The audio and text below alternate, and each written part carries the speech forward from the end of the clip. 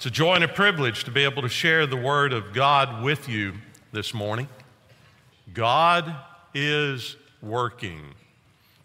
Are you? I don't normally expect people to remember my outline, but this morning I'm going to give it to you, and I want to encourage you, if you would, to write that down. It will help you to grab hold of this sermon. And the outline is, God is working. Are you? I don't know if I normally expect people to remember the point of the sermon. I don't know if I always have the point. But today, I have the point. And I'm going to encourage you to write it down. And some of you are real sharp people, and you say, I think I know what the point is. The point of the sermon is, God is working. Are you? So where did we get that? Turn in your Bibles to Philippians chapter 2. Philippians chapter 2, verses 12 and 13. As you're turning, let's set the context. This is written, the letter to the Philippians is written by the Apostle Paul. He is in a Roman prison. It's been written about AD 59. Paul founded the church in Philippi, and he writes to embolden these believers. He writes, "So then, my beloved, just as you have always obeyed, not as in my presence only, but now much more in my absence, work out your salvation with fear and trembling. For it is God who is at work in you, both to will and to work for His good pleasure." The first thing that we probably need to see is this potentially troubling phrase, work out your salvation. Because there are some that will hear that and say, whoa, now I thought we were saved by grace through faith, and pastor is always telling us if you just repent and believe and receive, you will be saved. And that is true. But the thing is, there are three tenses to salvation. There are three tenses to being saved. Let's look at those. Number one, there's past tense salvation.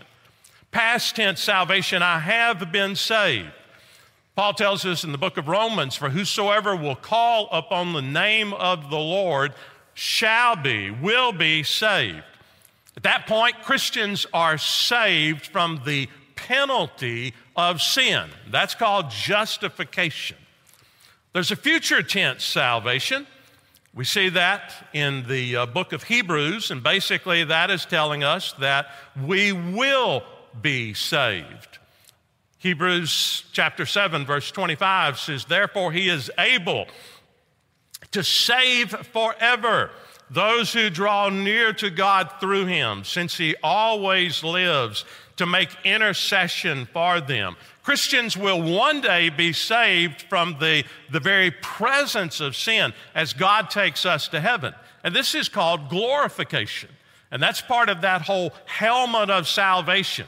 But in between those two is what we are looking at this morning, and that is the fact that God calls us, commands us to work out our salvation, present tense, now, with fear and trembling. So in other words, today, Christians are being saved from the power of sin. And this is sanctification.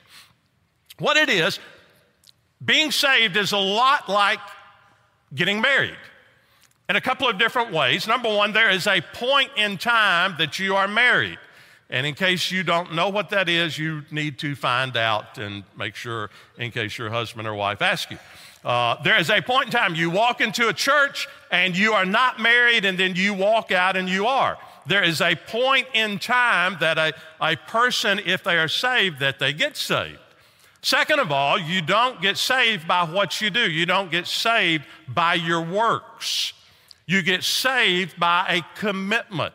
You stand before a pastor and he says to you, John, take Mary to be your lawfully wedded wife, and Mary, do you take John to be your lawfully wedded husband, and you take those vows, I promise, in sickness and in health. And at that point in time, because of that commitment, you are married. But that's not the end of it. The man who did the pre-marriage counseling for Dana and myself, I think it was the first session, and I remember it very clearly. He said, listen, I want to share something with you. It's Psalms 127. And it says, except the Lord builds the house, they labor in vain that build it. He said, now in marriage, you can do this one of two ways. You can either labor with the Lord, or you can labor without the Lord. But either way, you're going to labor. And all honest married people said, amen, amen, amen. I have been saved. I will be saved. In the meantime, I am being saved. God is working. Are you? First of all, it is God who is at work in you, both to will and to work for His good pleasure. The words work here, now you see work all through these things, and the word working later on, all come from the same Greek word, energeon. You say, that sounds like a familiar word. Yeah, we get our English word, energy, or to energize from that. And so that just communicates to us that in the midst of everything in life, that God is working. God is powerfully and passionately and persistently working in our lives. But I want to also add one other thing to that God is personally working. And this is so very important. Yes, we're going to look at the power of God and all of those things, but it's always personal. You know, we're going to look at some things about reading the Word of God, being in the Word of God, but it's not just the Bible. Jesus said, my sheep hear my voice, and they follow me. We're going to look at some things about dealing with anxiety and stress and all those types of things. But it's not just the anxiety and the stress. It is the fact that Jesus invites us to Himself. He says, come unto me, all you who are weary and heavy laden, and you will find rest, and learn from me. Take my yoke upon you. Learn from me, for I'm gentle and humble in heart. Jesus is personally calling us in a personal way to a powerful relationship with Himself. First of all, we see that God is working in the lives of those who are lost. Familiar passage, Isaiah. You say, my Bible opens to Isaiah almost automatically. Isaiah 61 says, the Spirit of the Lord God is upon me, because the Lord has anointed me to bring good news. That's really the gospel. To the afflicted. He has sent me to bind up the brokenhearted, to proclaim liberty to captives and freedom to prisoners. If you are here this morning or you are listening online and you don't know Christ as the Lord and Savior of your life, you say, well, I don't know. I kind of think some things about God, but if you don't know that you know Christ, then know this, that God is working in your life. God has brought you here. You are not watching or listening to this by accident. God is working, and God is drawing you to Himself. But God is also working in the lives of those who are saved.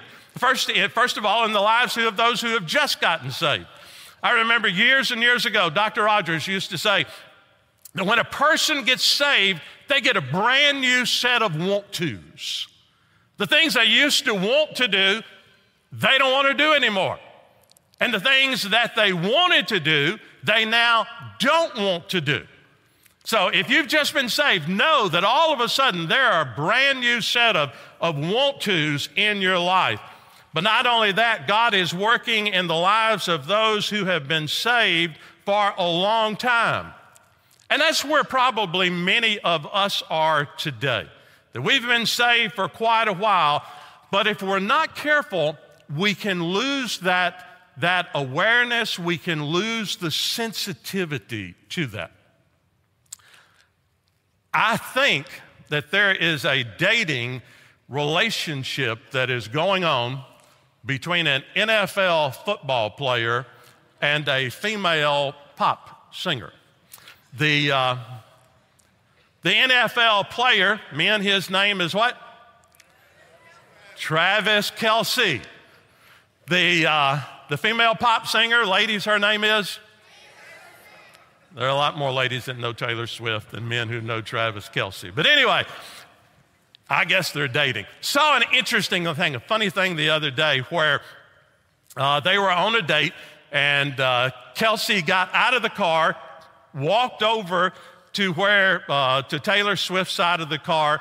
There was a security guy that was fixing to open the door. Kelce's this big, huge guy, and he didn't shove him down, but he just said, just kind of, I got this.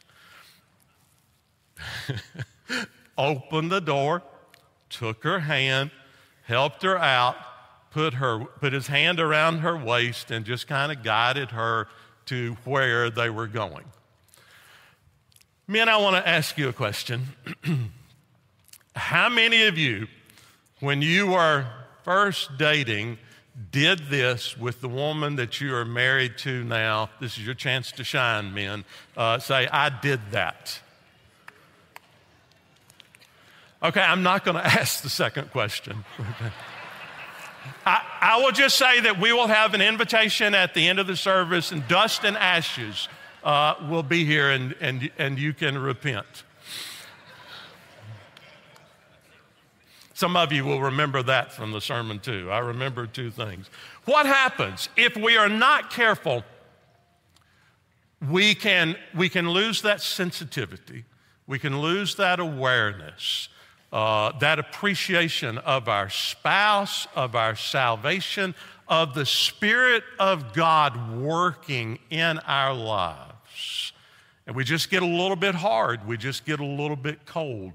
But I want to ask you this morning, whether you have been saved a week or whether you have been saved 8 decades, that you would say, Bill, there are times that whether it's through a sermon, whether it's through a song, whether it's reading the Bible, whether it's through a life group lesson, or just the providence of God, that I sense God working in my life, that you would raise your hand to say, I sense that. Okay, if you didn't raise your hand there, okay, that's not a good thing. But we know that God is working. Now the question comes down to us. Are you? The Bible says, work out your salvation with fear and trembling, for it is God who works in you, both to will and to work for His good pleasure. Working out is something that we are familiar with. We may not do it, but when I use that phrase, you say, Bill, I have some type of an idea of what you are talking about. Working out physically is something that it should be strenuous and intense. Working out spiritually is that same type thing. It is strenuous. It is intense. It is real. It is a genuine experience of working out, of allowing God to do in your heart and life what He has called you to do. It is so easy. It is so easy in life to coast. But you only coast one way, and that's downhill. I admire, appreciate, respect Teddy Roosevelt. Teddy Roosevelt was the 26th president of the United States, and one reason in particular that I appreciate him are these words. You'll see them on the screen. I have them framed, and I have them in my office. And this is what he says: far better it is to dare mighty things, to win glorious triumphs, even though checkered by failure, than to take rank with those poor spirits who neither enjoy much nor suffer much, but live in that gray twilight that knows neither victory nor defeat. Wow. Wow. And that is where so many times so many people are, and sometimes so many times where Christians are. You know, we're here, but we're not living, you know, we're not enjoying, we're not suffering, we're just coasting, and we are going through the motions. But in the midst of all of that, God is working in your life, and He is calling you to work and to energetically work out, spiritually to work out.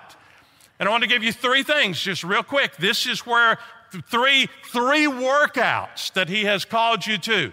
Number one is working out in and through the Word of God. You say, how do you do that? Again, Dr. Rogers, decades ago, I wrote it down and I ended up, it's just there now. Said, here's what you need to do with the Bible.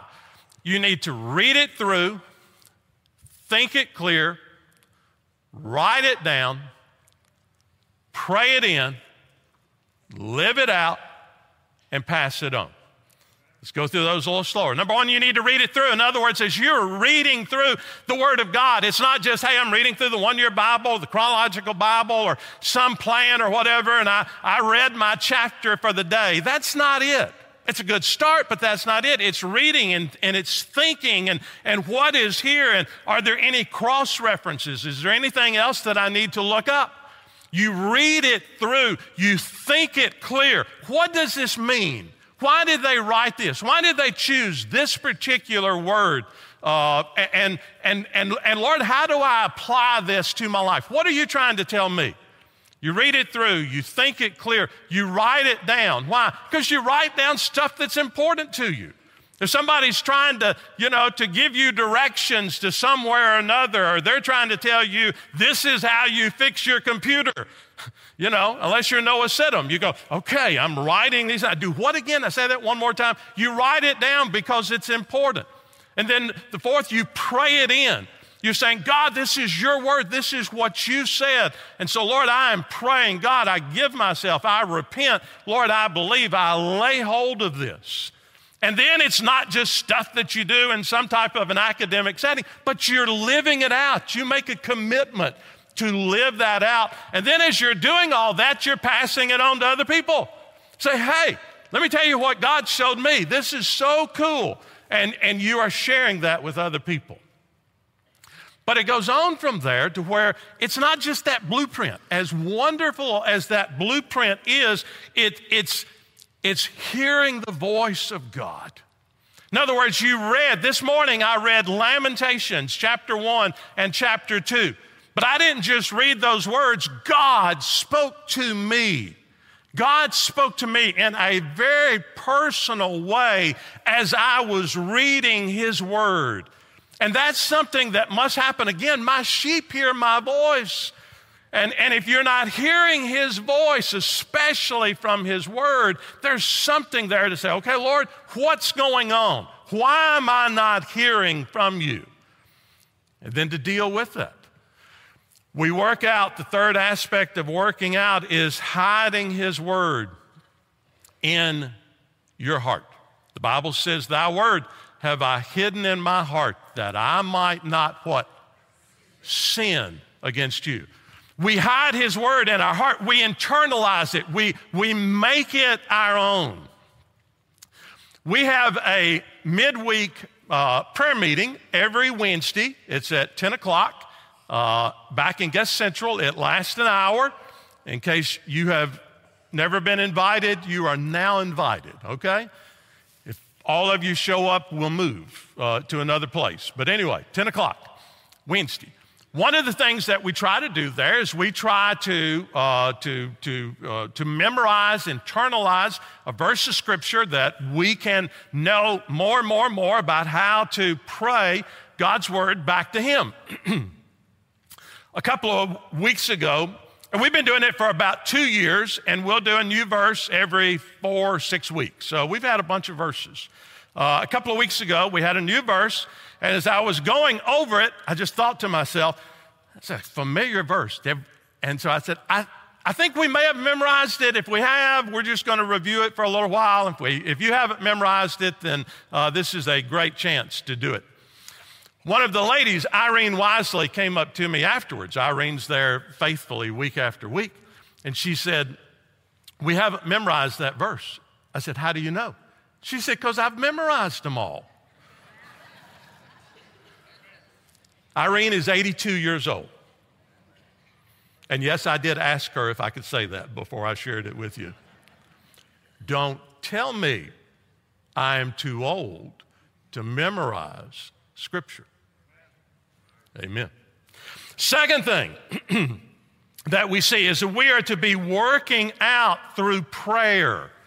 And this is tied to the Word of God. John 15:7 says that Jesus said, if you abide in me and my words abide in you, ask whatever you wish and it shall be done for you.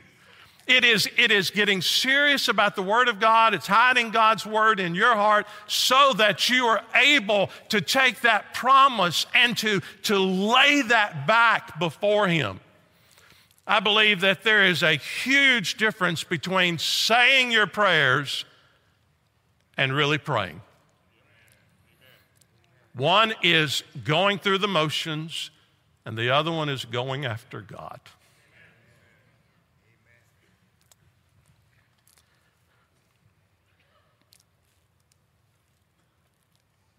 And I want to tell you one of the greatest needs that you have in your life, every child of God does,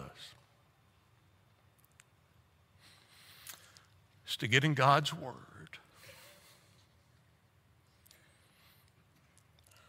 and let Him speak to you and say, this word right here, this is for you. I have one of those. I think I have more than one, but one stands out. Psalm 126:5 says, those who sow in tears shall reap with joyful shouting. Memorize that along the way. And in the midst of the course of my life, God brought me to a place with a particular thing, situation, whatever it is. Can't tell you what it is. To where I got before God over a period of months and months and months and months and said, God, Lord, you have broken my heart, God, in this situation right here. Lord, you said those who sow in tears will reap with joyful shouting. Just a promise that stuck out to me. I'm 68 years old. I've been saved 47 years. Apart from my own personal salvation, what God did as a response to His Word, all by His grace, is the second most holy thing in my entire life. You need to get in the Word, and you need to hear from God. Third, we work out through worship. Wow. Brother Steve has often defined worship as we give God His heart and He gives us His. And it is giving God your heart. And it doesn't happen just because you come to church. It doesn't happen just because you sing a song, although it's closer if you sing it than if you don't. Lord, help us, Lord, to sing unto you. But I think so many times we think, hey, I'm here. I'm at church every Sunday, and that's good, but that's not the goal. That's no more working out your salvation, especially in the whole aspect of worship, than just, showing up at the gym and saying, okay, I worked out today. No, you just went to the gym. You didn't work out. That's all you did. And if you come to church and you end up leaving church the same way you came to church, you didn't have church, you just went to church. And there is a huge difference in all of that. But in church, we learn to worship. Wow, the songs that we sang are just God speaking. They're so rich.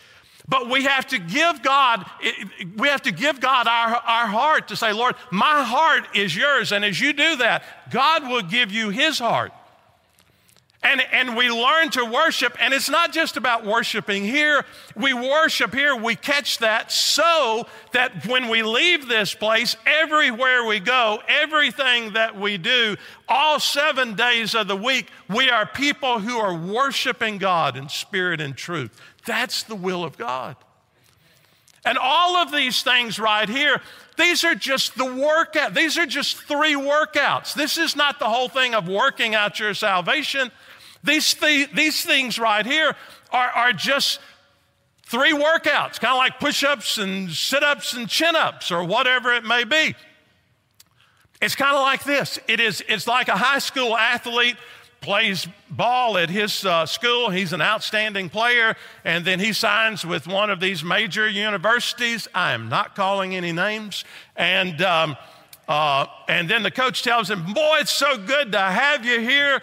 I see great things in store for you, and what we need you to do this year is eat right and get in that workout in that weight room, and we need to put about 35 pounds of muscle on you.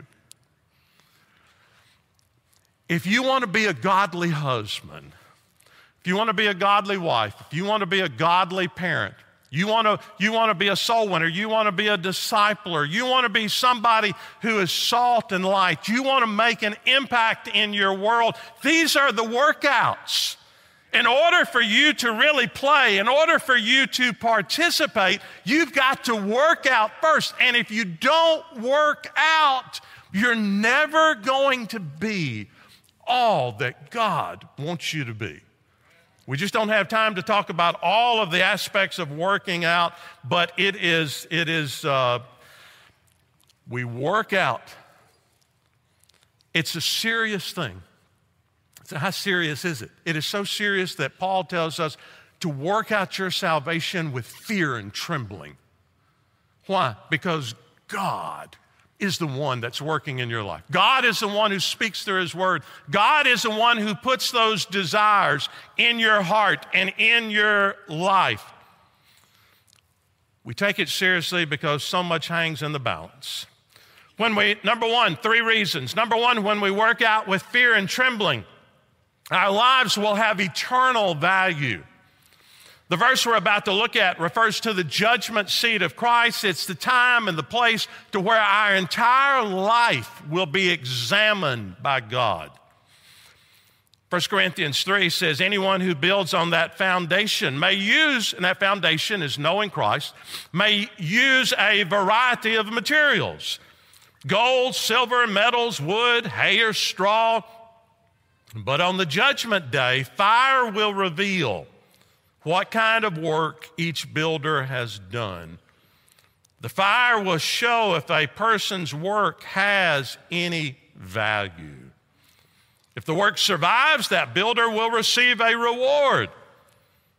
But if the work is burned up, the builder will suffer great loss. The builder will be saved, but like someone barely escaping through a wall of flame. The most sobering thought I know as a child of God is that I will stand before God and I will give an account for every motive, every thought, every word, and every deed. We're going to stand before God and give an account for those things. Now, we're saved by grace through faith, but our reward or our great loss is determined by what we do. I think if we're honest, all of us would say, as I look back at my life, I live with regrets. Boy, I wish I could. How many say I wish I could do some things over again? Yeah, I think almost all of us. If that is true now, what's it going to be like on that day? Well, by that time, it's too late. If you want things to be different then you need to start changing things today. Second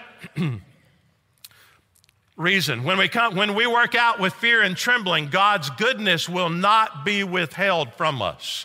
When we work out with fear and trembling, God's goodness will not be withheld from us. Jeremiah 5:25 says, your iniquities have turned these away, and your sins have withheld good from you. And you said, whoa, Bill, how did we get from working out our salvation to sins and iniquity? Because the Bible says, therefore, to him who knows to do good and does it not, to him it is sin. You come to church week after week. You know, hopefully you're reading your Bible and you are learning new things. Well, as you are learning, God expects you to apply what you are learning. You know, there's a world of difference between if you have a 6-year-old child, a 16 and a 26-year-old child, there's a world of difference between them lying to you. It's the same sin, but there are different consequences. God holds me and God holds you accountable for what we know. And when we do not live up to what we know, there are consequences. And God says here, your iniquities have turned these away. Your sins have withheld good from you. God will withhold his blessing. God will withhold good from you and from your family and from your ministry if I don't do our best to live up to the light that he has given us. And then last of all, and this one, those two are really sobering. This one I think is very encouraging. When we work out with fear and trembling, we will experience supernatural power. Supernatural power. Romans 6:4 says, therefore we are buried with baptism with Christ unto death, in that as Christ was raised up from the dead by the glory of the Father, even so we too might walk in newness of life. And it's just a picture that God has baptized us unto resurrection power. I love the song. We sing it often. Same power. It's the power that we have. It says the same power that rose Jesus from the grave, the same power that commands the dead to wake lives in us. The same power that moves mountains when he speaks, the same power that calms a raging sea lives in us. Resurrection power. And I love this picture out of Psalms. It is an awesome picture. I hope you will learn to love it too. It says, for by you I can run upon a troop, and by my God I can leap over a wall. We have walls in our lives. We have walls, we have barriers in our lives that keep us from really experiencing God's very best. Some of those are internal. It's stuff in your life. It's anger, bitterness, discouragement, fear, envy, laziness, lust. Whatever it is, there are sins and there are strongholds in your life that just hold you captive. There are other things in our lives that are external walls. It's all around you. It is your job. It is your finances. It is mistakes that you have made in your past. It is a health issue. It is things that are going on with your family. And it's just like this wall that is around you. There are other things that are walls that seem to have come our way because of other people. You may have been abused as a child growing up. It wasn't you. It happened to you. You may be in a place to where that you are in an abusive relationship or work environment or something like that there is difficulty in your life because of other people. Maybe you've experienced the loss of a spouse. Maybe it's divorce. Maybe it's death. Maybe the loss of a child. But there's this wall in your life, and you're saying, if it wasn't for this thing right here, then I would experience life and freedom. I say, yeah. And you say, okay, so just leap over the wall? How does that happen? A couple of years ago, we were having a family get-together, and it was at a park, and there were small park, neighborhood park, and there was the walls, there were fences all around us, and somebody had a Frisbee and somebody threw it over the fence, not on purpose, just accidentally sailed over. Our oldest son, Jonathan, who had been doing CrossFit, it's an exercise type thing, for about 8 years at this point in time, went over to the fence. He's about the same height as I am. He weighed less than I do right now. We just won't go there. But anyway, he looks over the fence, and I'm just watching saying, what is he doing? And then he bends down, and he jumps up, grabs the fence, and just throws himself over in one motion. How did he do that? And then the Frisbee comes back over, and next thing I know, I see a body coming up, hands on the fence, and then just throwing himself back over and lands on his feet. Going, how did he do that? At this point in time, as I said, he'd been working out for about 8 years. 6 out of 7 days, he'd get up in the morning, read his Bible, journal, meditate, and then go work out for an hour. Hard, intense, straining, sweaty workout. He hung around people that were working out. He was committed to working out. That's why he could do it. I can't leap over physical walls, okay? I'm careful walking up steps. But I can tell you with a clear conscience before God and before you, by the grace of God alone, that I have worked out along the way enough to where I have experienced the supernatural power of God to leap over some spiritual, mental, and emotional walls in my life. And I can also tell you that if I want to leap over other walls that are still in my life, I'm going to have to continue to work out. And that same thing applies to you. If you want to experience supernatural power, if you want to experience God's supernatural power, you have to do the natural before you can expect God to do the super. You have to work out. You have to make that commitment to say, I'm going to abide in the Word of God. I'm going to get serious about the Word of God. I'm going to get in it, and I'm going to get it in me. I'm going to develop, by the grace of God, I'm going to pursue God, and I'm going to develop a dynamic prayer life. I'm going to pursue God. I'm going to give Him my heart so that I experience and have a passionate worship relationship with God. Isabel, how does it happen? Number one, you have to be intentional. There's a world of difference between good intentions and intentional living. You have to be intentional. You have to start where you are.